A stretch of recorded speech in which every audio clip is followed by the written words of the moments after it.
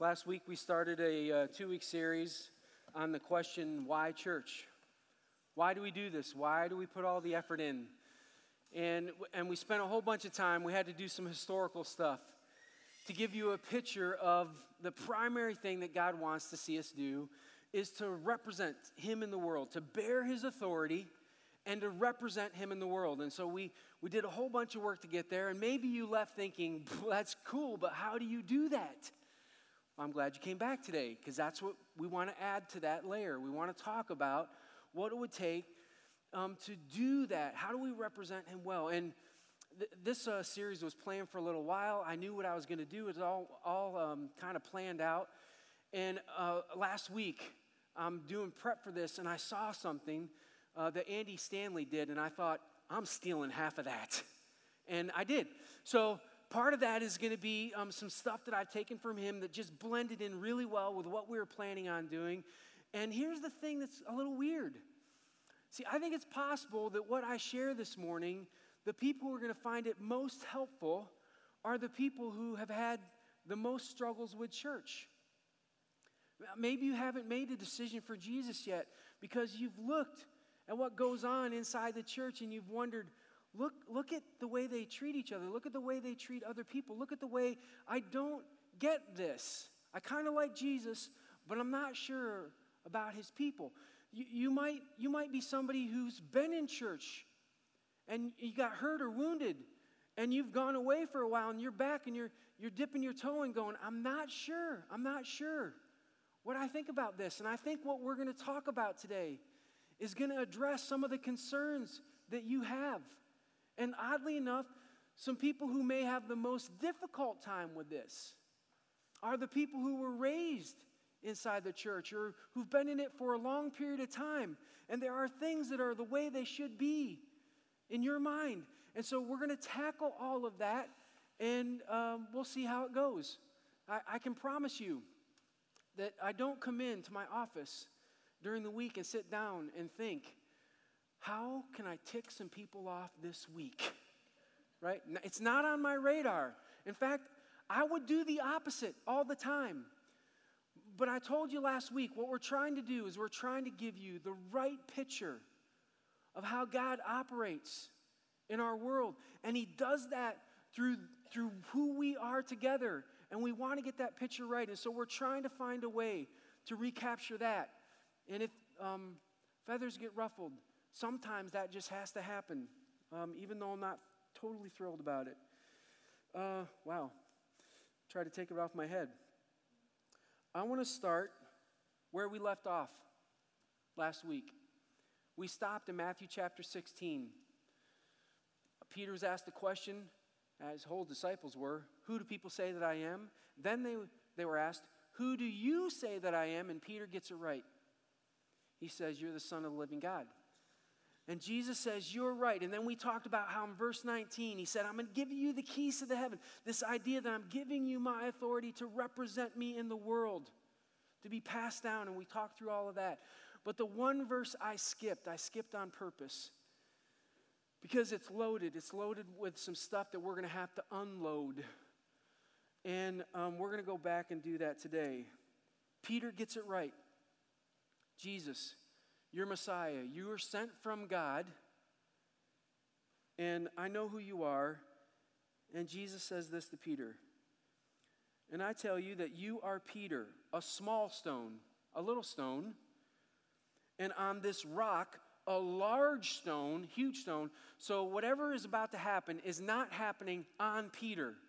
It's happening on his statement that you're Messiah. This belief that he had, Jesus was going to take that and say, I'm going to do something incredible with your understanding that I am the Messiah. And then He says this, and on this rock, I will build my, wrong word. Most of your translations will have a very specific word that's been passed down over and over and over again. The problem is, it's the wrong word. What do you have in your translations? What do you know this to be? Church. Wrong word, wrong picture, wrong idea. it was the wrong word. Now, what can happen when this happens is that sometimes there are just translation errors. Somebody does their best to take some Greek word and then to put it into a way that we would understand it, and sometimes that gets lost. That's not what happened with this one. In fact, it's pretty disturbing how this word ended up changed. The real word, if you go back and you look at what Jesus had to say, is he's going to say, and on this rock I will build my ecclesia. My ecclesia. This word had been around way before Jesus showed up. It was used after Jesus, and it was a pretty common word, and everybody understood it. It's used in texts outside of the scriptures as well. 112 times or so, I think I'm in the right range there, this word is used in the New Testament. 3 times, its correct translation is used when they didn't have any other choice. They couldn't do anything different. They used the definition. What's this definition? Well, the definition of an ecclesia is a gathering, a meeting, or an assembly that was summoned for a specific purpose. There was a particular reason that we got you together, to have this meeting, to have this gathering. And we just learned that one of those particular reasons God has wanted to put us together was to represent Him in the world. So we know this is going on. But that's not the word that gets used all the rest of the times. What gets used all the rest of the times is a German word. A German word that means house of the Lord. That got placed in translations at the time that they were putting it into common language. And everybody knew this was not right, but there was fierce pressure to make sure a German word was used instead. Now listen, I'm fairly confident that Jesus didn't speak in German, right? I mean, He's God. He could have done that if He wanted to. But you go back and look at all the early manuscripts, it's ecclesia. It's this gathering of people for a specific purpose. It wasn't come to this house of the Lord.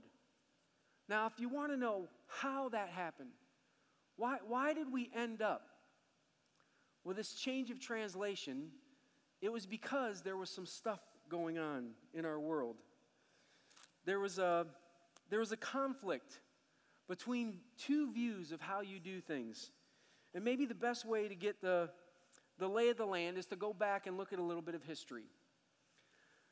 For thousands of years, before Jesus and after Jesus, there have been very specific ways that people connect with God. If you go and look, there will be similar patterns. And the old pattern is established, it's been done for so long, and it's you can pick it out. It has some components to it. Here they are. 1, they have rituals and rules that are written down in some text. You can find all the ancient kind of religions that are still around today. There's a text that's attached to them. Many of the ones that were operating back then had a text that was attached to it. So there were rules and rituals that somebody had to follow in order to get right with a God. That's 1. 2, there were rule givers. There was somebody who was interpreting that text and telling you what rules you had to follow and what rituals you had to do, in what order and how exactly to do it, so that you could be right with God. Fascinating, the rule givers, always men, happen to be pretty good at keeping all the rules themselves. And they would choose the rules that they could pull off, and they would diminish the ones that they had a harder time with, which created a kind of hypocrisy. And while they were doing that, they were laying rules on people that created a kind of hypocrisy for them. So it's a terrible system, which ended up with the 3rd, the rule keepers. People who were often scared, running around, asking the rule givers, what do I have to do to be right with God? Tell me, what order do I have to do this in? What am I missing? And out of fear, they're doing everything they can to be right with God. Tell me what you want. Tell me what you need. Let me write a check, right? Whatever you need, I'll do for you. And then the fourth one, always, they had revered places where they would send them to. You have to go on this journey to this revered place to do this ritual to make you okay.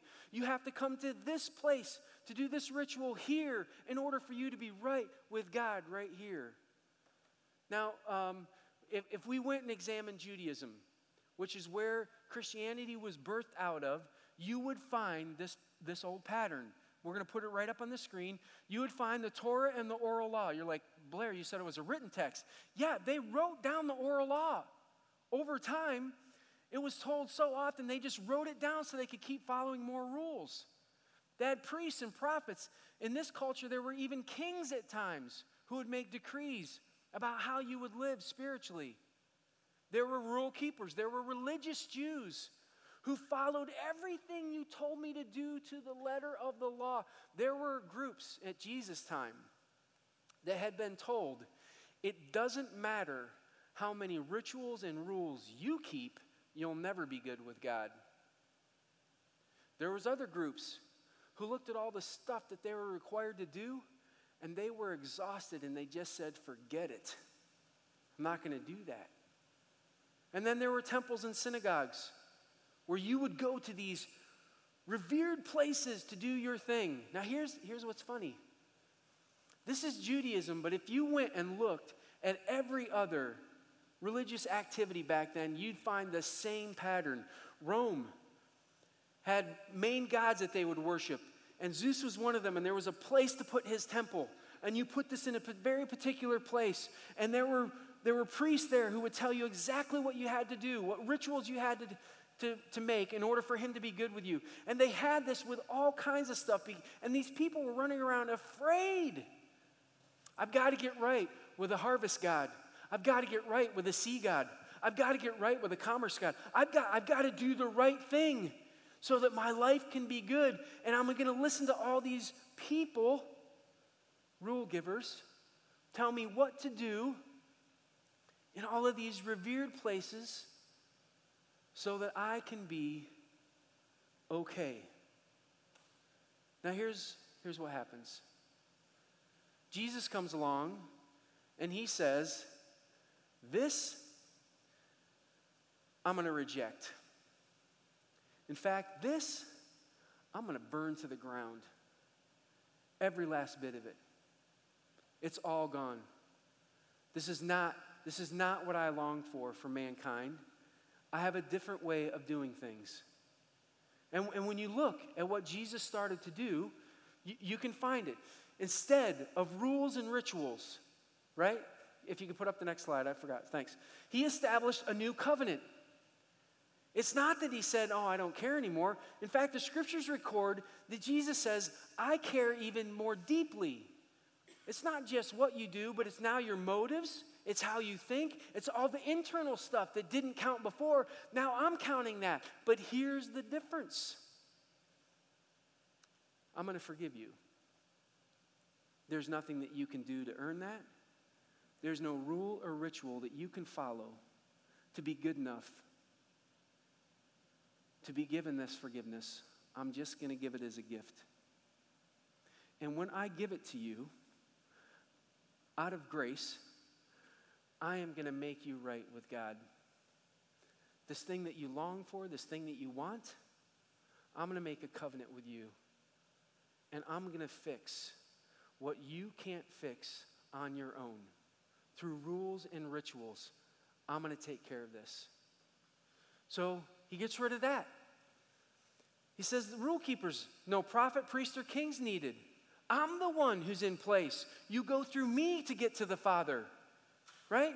So there's not this order of people who tell you exactly what to do and how to do it so that you can be sure that you're right with God. He's already done that. There's no need for them. He goes on, I'm gonna give you a new command. Instead of a plethora of stuff, I'm gonna boil it down to a new command and a new ethic that I expect for you. And we're gonna talk about that today. And the places that you go, I'm not going to create a place. I'm going to create a movement. I'm going to create an ecclesia, a gathering of people for a specific purpose. Their purpose is to represent me in the world. So I'm going to take all of this stuff and I'm going to get rid of it. And I'm going to do something new. And here's the problem. Because it had been going on for thousands and thousands of years, this wasn't going to go away without a fight. And in fact, we can find recorded in the scriptures, as God begins his new thing, these ecclesias that are set up to bear his authority to the world, something happens. Groups of people who love Jesus, they're following Jesus. But their concern is that you're not doing some of the stuff that the old system has established. And they went to these Roman followers in Galatia. I want to take you to Galatians chapter 5.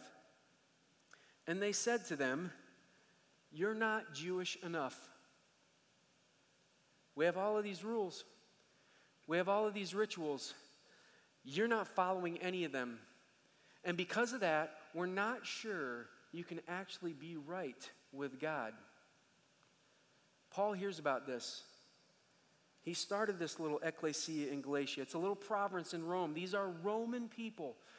These are people who don't have exposure to the Jewish culture. And now all of a sudden these people are coming in and saying, you have to be more Jewish. And so Paul writes to them. And in Galatians 5, verse 1, he says this: "It is for freedom that Christ has set us free." Do you see that? I came, Christ says, to free you. Paul's saying this about Christ. Came to free you from all those rules and rituals. I came to free you from all those rule givers who were holding stuff over you. I came to free you from this fear that maybe you're not right enough with God. I came to give you freedom to follow after me. Listen, friends, if your following Jesus doesn't feel like freedom to you, you could be doing it wrong. I would say you are. He says this: "Stand firm then, do not let yourselves be burdened again by a yoke of slavery." Listen, if you allow them to cause you to do this one ritual, it's not going to stop there. You're going to get circumcised, and then they're going to come to you, and they're going to say, here's this other thing that we do too. Here's this other thing that we do too. Here's this other thing that we do too. He looks at him and he says, it's a trap. It's a trap. You start down this road, and you're in a lot of trouble. It's a lot like, the trap that happened after 300 years of ecclesias, these movements of people who were representing God in the world. They conquered Rome. And after they did that, Rome kind of conquered the church. And things started to be far more organized and structured with revered places and rule givers. And by the time you get to the Reformation, you have a group of people who finally started to say, we need to put the scripture into common language for people to read. And when they went to do it, they all knew that ecclesia should have been translated a gathering, more of the idea of a movement that Jesus was starting. And they got tons of pressure from the church to say, you need to make sure that's a German word, because we want those people to come to a place where we can tell them what to do and how to do it. And the old system was creating traps all over the place. I don't know if you've ever heard me do this or not, but I've been really aware of this for a long period of time, and people will sometimes ask me, where do you want to meet? And I'll say, let's meet at our building. And they'll say, the church? Yeah, at our building. I want to meet in our building. This is a tool, a resource. It's been really good. It's been a huge blessing for us. But this is not a holy place. You are. You were intended to be the place that God's Spirit resides in and then carries His message to the world through. You are. And Paul is warning them, you're about to step into a trap. And instead, he suggests a different kind of ethic because he's kind of tackling all these things in there, right? You were meant for freedom. It's about rituals and rules. Don't listen to them. You'll end up doing more. You'll end up in slavery. Don't listen to the rule givers. I've already done this for you. I've made you right. And then he says this. He's about to give a new ethic, something that we can sink our teeth into. In verse 6, it says, for in Christ, neither circumcision nor uncircumcision has any value. That's what they wanted these Roman people to do. We want you to get circumcised. We want you to start there with our ritual. This ritual will make you right with God. He's saying it's of no value. I don't care if you do it. I don't care if you don't do it. I don't care where you're at right now. That's unimportant. It's of no value. What is of value is this. The only thing that counts is faith expressing itself through love. The only thing that counts is faith expressing itself through love. Can you just hear the people going, but Paul, what about the temple? What about the temple and the synagogue? The only thing that counts. No. Paul, what about all the priests? We've got all these priests set up to help. The only thing that counts. What about the Ten Commandments? We've got those. The only thing that counts. What about our rituals? We have these cleansing things that we have to do. Maybe for you, it's every night I have to say this prayer to make sure that I'm right with God. I've got to have a clean slate so I know for sure I'm okay. The only thing that counts is faith expressing itself through love. That's the ethic. That's the command. That's the picture that he wants for this movement. I want you to be a group of people who represent me in the world through love. Radical idea for back then. Could I suggest to you that the people who have the most problem with the church aren't saying, I'm really kind of upset by the way you people love each other. It's just too radical. It's too much. You need to back down. Right? That's not what they're expressing. They're expressing that they see something else happening in our lives. And why? Because the old system doesn't give up. What Paul was trying to help the Galatians understand was that vertically, between them and God, they were good. Christ had done the work. He had freed them to live well. And the question he wanted on their mind was, how am I supposed to live based on love? How am I going to express my love the best to the people around me? How am I going to do that to my family? How am I going to do that to my friends? How am I going to do that to that coworker who is a pain in my side? The only thing that counts is love. Oh, my word. I have to love them? Yes. What does love require of you? What does love require of you at home? What does love require of you at work? What does love require? That question should haunt our minds, because that's who we are. We're a gathering of people who come together to represent God by the way we love each other. And God wants us focused on that, which seems odd right? Are you sure, Blair? Are you sure we're not supposed to be focused here? This is what we have to be focused on. God says this in a lot of different ways. There's actually a moment where Jesus says you can sum up all the laws on 2 commands. Love the Lord your God with all your heart, and your neighbor as yourself. That "and your neighbor as yourself" translated would have been, it's equal to. If you love your neighbor, it's like loving God. I want you focused on this because that's how you love me. And if just in case you're concerned that maybe I'm making stuff up and cherry picking based on Paul's words, I want to take you back to Matthew 13.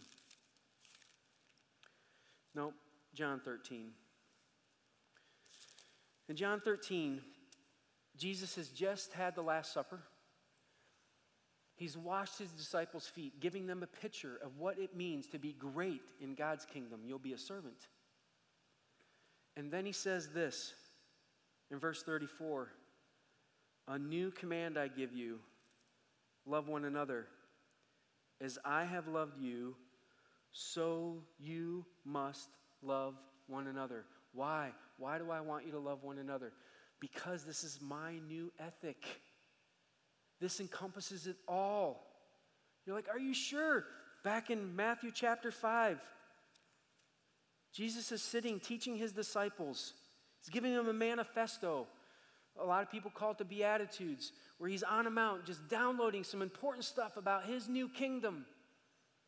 And in verse 23, he says this, "Therefore, if you are offering your gift at the altar, and at that place you remember that your brother or sister has something against you," you're trying to go vertical. You're trying to make sure your things are right with God. And he says, and when you're there to do that, and you remember, what do? What's the most important thing? Some of you already know. Verse 24, "Leave your gift there in front of the altar. First go and be reconciled to them. Then come offer your gift. Because to love them is to love me."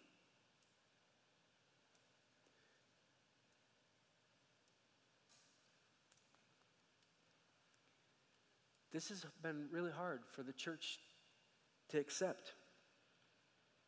We've looked at all the rules and regs, and we've been convinced that we've got to go around and make things right with God. And God's going, I did all the work to make things right with you. I wish you would understand the peace that I have between you and me right now so that you could represent me in the world. Just in case you're wondering if that's really what he wants from us.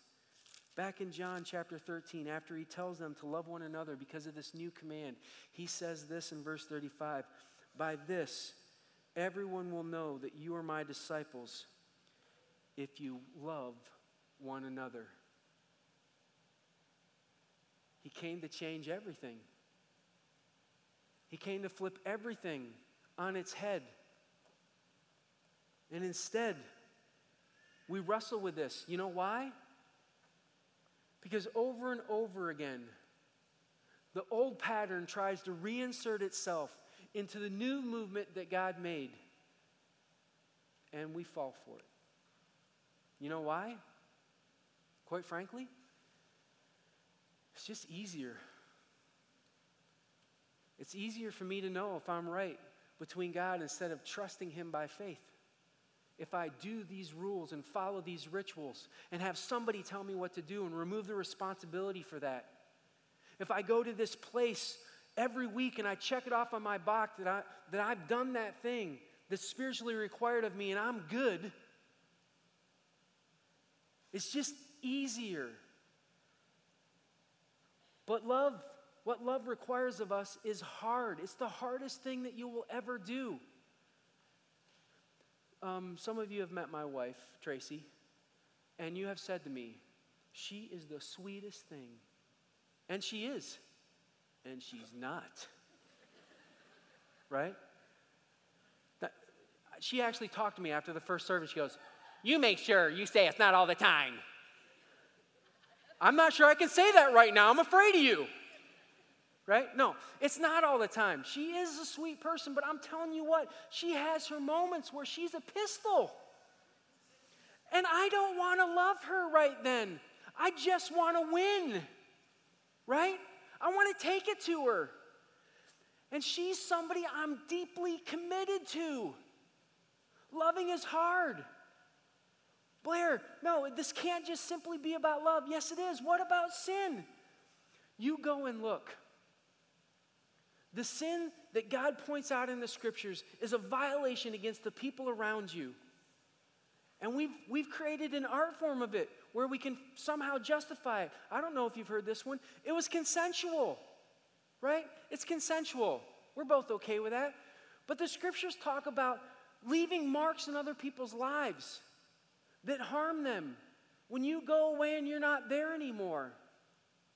And they say, why would you do that? You want to do what's best for the other person. And just because they agree to it doesn't mean that that's something that you can do. The calling of love is great. It's demanding. It's hard. It'll be the most difficult thing you ever give yourself to. And this is the movement that God has called us to. Back in Galatians, Paul says it this way in verse 7 to this group of people who are being confronted with this decision. What do? Do I get circumcised? Do I follow this ritual that they'll tell me makes me more right with God? And he says this, you were running a good race. Who cut in on you? Which is that's kind of funny, right? I mean, he's talking about circumcision, and he just used a play on words. Who cut in on you? To keep you from obeying the truth. What truth? That all that counts is faith expressing itself through love. And he gives a warning in verse 9. A little yeast works through the whole batch of dough. You take a little bit in. You take a little of the old system in and think that's what makes you right between me and God. And before long, it will spread to everything, and you will follow the rules, and you will follow the rituals, and you will look for somebody to tell you what to do and how to do it so that you can be right before God, and you will live in this sense of fear that you're never sure you're good enough or doing the right things. You'll go to the revered places to create your places of ritual, and you'll get lost in an old system that Jesus wanted to burn to the ground. Because out of his sense of love for you, he wanted you to be free from all of that and know that when I died on the cross for you, I fixed this. And now I want you to step into the world and love like nobody else so that people will know that's how God would be. That's what God would say. That's what God would do. Because we represent him in this way. We've been thinking about this a lot this summer. The church in our country, and I would even say at Waypoint, has been struggling to be that kind of movement, to be an ecclesia that has this purpose of representing God through the way we love.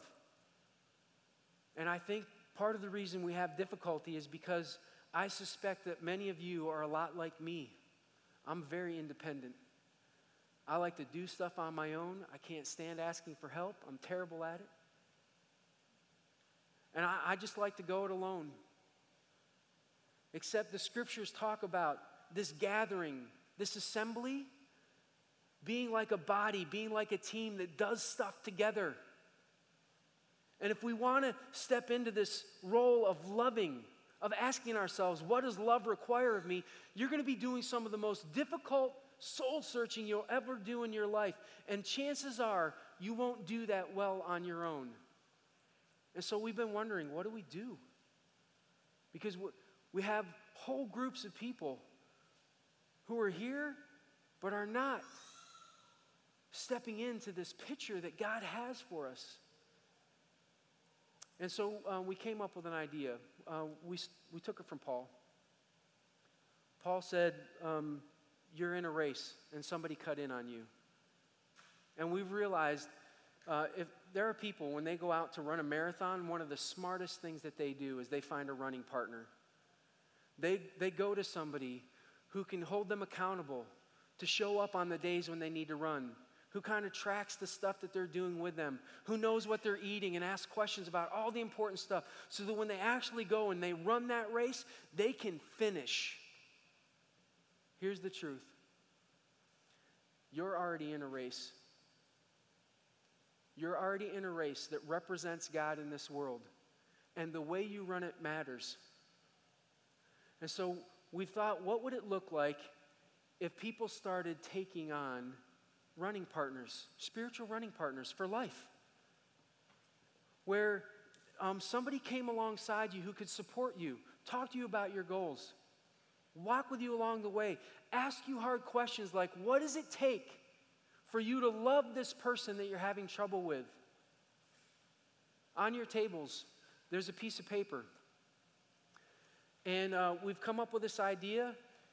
It's really flexible how we can go about doing it.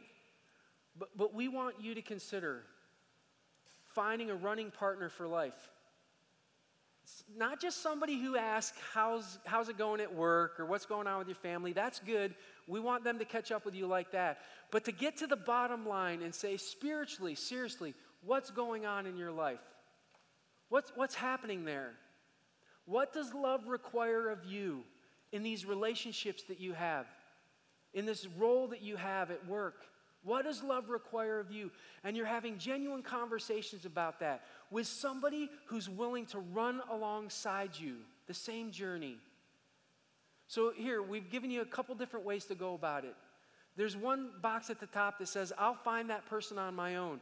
I'll find a running partner that I'm going to do that. I'm going to find a running partner because I need it. And so for you, you might say, I'm going to find my own running partner, and then write your name down, and we'll just check in with you. We'll say, how's it going? Do you need any help? Below there's two boxes. You can say, I want you to help me find a running partner. I'm new to Waypoint. I'm new to Christianity maybe. I'd like for you to help me find a partner. And if you want it to be somebody who's similar to you, peer to peer, tell us what that means, what life stage you're in, what age you are.